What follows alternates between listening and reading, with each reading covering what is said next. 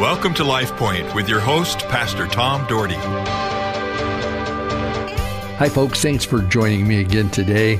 And yesterday I talked out of Galatians chapter 6 after I told you some stories of tragedy and situations going on and how we have to deal with things. And when we deal with them correctly, God can use things for His glory.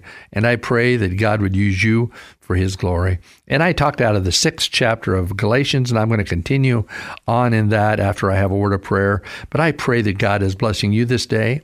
I pray that things are going well. I pray if you're having issues, whether it's with your family, whether it's with your finances, whether it's with your health, or whether it's your spiritual welfare right now, that you give it to Jesus. Our Heavenly Father, in the name of Jesus Christ, I come to you, asking you to walk with every listener today. Walk with them. Give them strength in their weaknesses.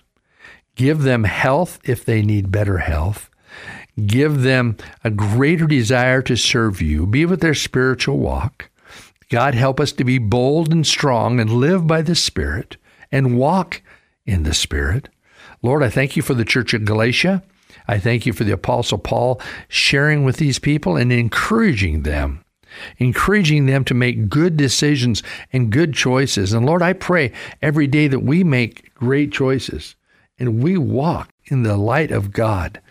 We have a world that so desperately needs people to stand up for truth. Lord, help us today, I pray, in Jesus' name. Amen.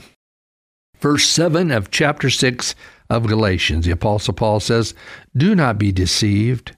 God cannot be mocked. A man reaps what he sows. Whoever sows to please their flesh, from the flesh will reap destruction. Whoever sows to please the Spirit, from the Spirit will reap eternal life." Folks, that's powerful. You're going to reap what you sow. You're going to reap what you sow. What are you sowing? Are you sowing good things? Are you sowing things that are having a positive effect on the kingdom of God and eternity? But it says those who sow from the flesh will reap destruction. Whoever sows to please the Spirit, from the Spirit will reap eternal life. I want eternal life with Jesus Christ.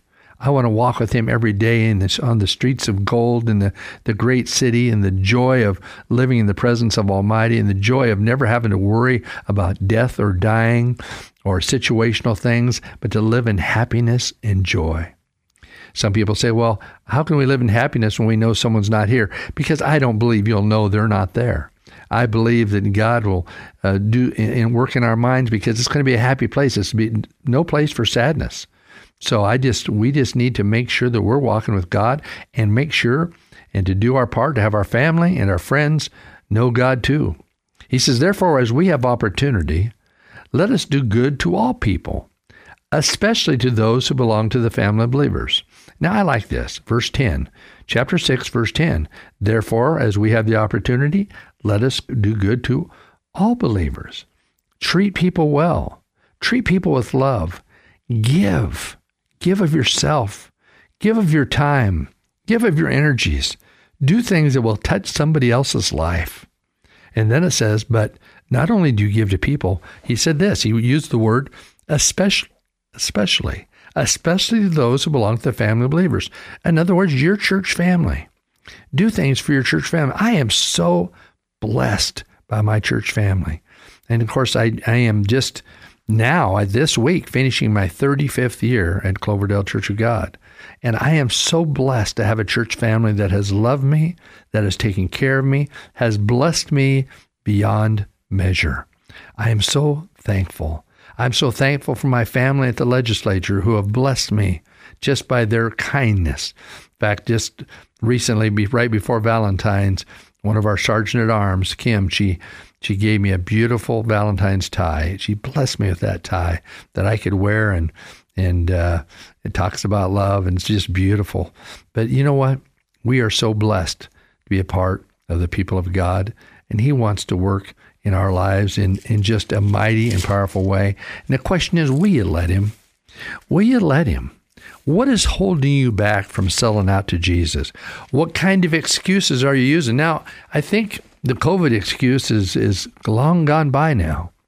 I think it's time to really serve him and stop worrying, but to be happy and trust in God and make great decisions. I still think people ought to make great decisions about their life and about their health. I think we ought to wash our hands often and make good decisions in who we deal with. And if someone is sick, that we stay away from people. I certainly, those are practical, common sense things. But sometimes we get caught up in the world and we use it for an excuse. And suddenly people are falling away from God because they use it as an excuse. They don't want to take a chance. Even though they'll be out in the world, or they'll go to dinner with somebody, be in a restaurant, but they don't want to be in the house of God. No, that's too dangerous.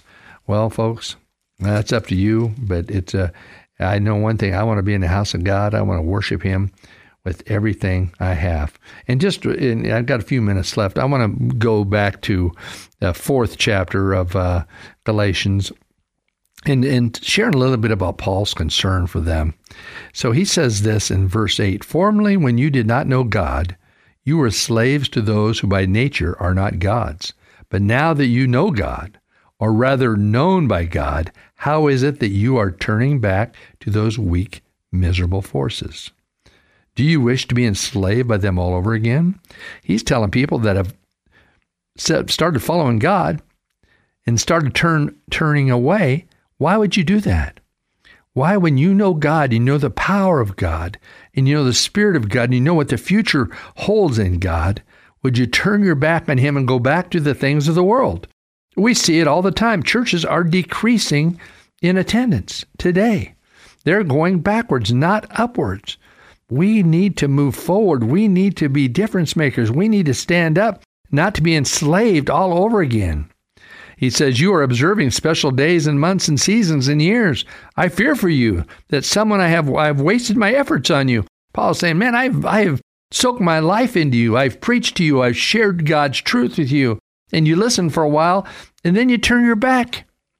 People, there's many out there, even some listening today, that if you've turned your back on God, you are not serving him like you should. And you say, well, Pastor, you're being harsh. No, I'm gently telling you, you have turned your back on God. It is time to turn to God. Ask him to forgive you. Ask him to give you strength and to give you peace and to really move forward in your walk with him. He goes on to say, I plead with you. You know what plead means? You just do everything you can to get him to listen. He says, I plead with you, brothers and sisters, become like me, for I became like you. You did me no wrong. As you know, it is because of an illness that I first preached the gospel to you. And even though my illness was a trial to you, you did not treat me with contempt or scorn. Instead, you welcomed me as if I were an angel of God, as if I were Christ Jesus himself. Where then is your blessing of me now? I can testify that if you could have done so, you would have torn out your eyes and given them to me. Have I now become your enemy by telling you the truth? See, people don't like hearing the truth. People do not like hearing about things they shouldn't do. That's why a lot of people don't read the Word. They don't want to be convicted to do things differently. We should want to be convicted to do things that are right. I know many people who have turned their life around. When my dad was 16, he used to steal and did all sorts of things. He lived on a big farm ranch in California raising fruit. And one day when he was 16, God got a hold of his heart. And in the middle of the orchard, he fell down on his knees and he cried out to God. And from that moment on, God changed his life. He went to every place that he'd ever stolen anything, and he gave back to them. People didn't even know he had stolen from them. But he said, I'm sorry. I did this. I'm following Jesus now. I want to make it right with you. And he paid everybody back that he had stolen from. Not many, but there was a couple that he had. And he shared the truth. And from that point on, my dad was a prayer warrior from 16 on. I mean, he just spent time alone in the middle of the fields praying before God. He had such an incredible relationship with God. He came from a family that none of them were didn't know God hardly at all. And Dad was the one who stuck out. And Dad ended up going to Bible college and all the way to Oregon. And his life was changed because he stood up for the things of God. And when he had an experience with Jesus, folks, I'm telling you what, it was an experience. My question is, have you had an experience with Jesus? Have you had an experience with Almighty God? Have you allowed him to penetrate your heart and your mind and to be everything he wants you to be? I didn't say you'd be perfect. I didn't say you'd have to give up everything in a world that you do. I just said you love Jesus so much that you would follow him, you would listen to him. If you haven't, ask him today. Say, Jesus, come into my life. Jesus, forgive me of my sins. Lord, give me strength to press on. Help me to be the best man or woman that I can be and to be led by your Spirit. And Lord, help me when I seem to start falling, to lift me up. And God, that you would surround me with people that will help me, brothers and sisters in Christ that would encourage me. Give me people to talk to, people that would pray with me. There's a lot of people who pray with you. I will pray with you anytime you ever want me to pray with you.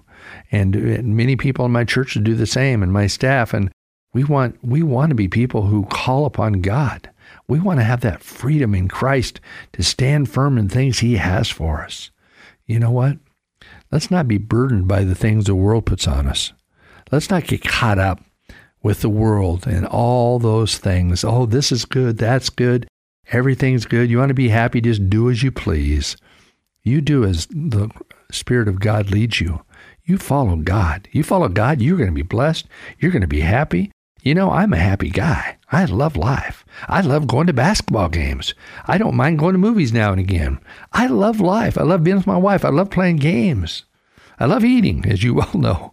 I love life. We can love life and serve God. Let's do it together. God bless you. Have a great day. LifePoint is a ministry of the Cloverdale Church of God.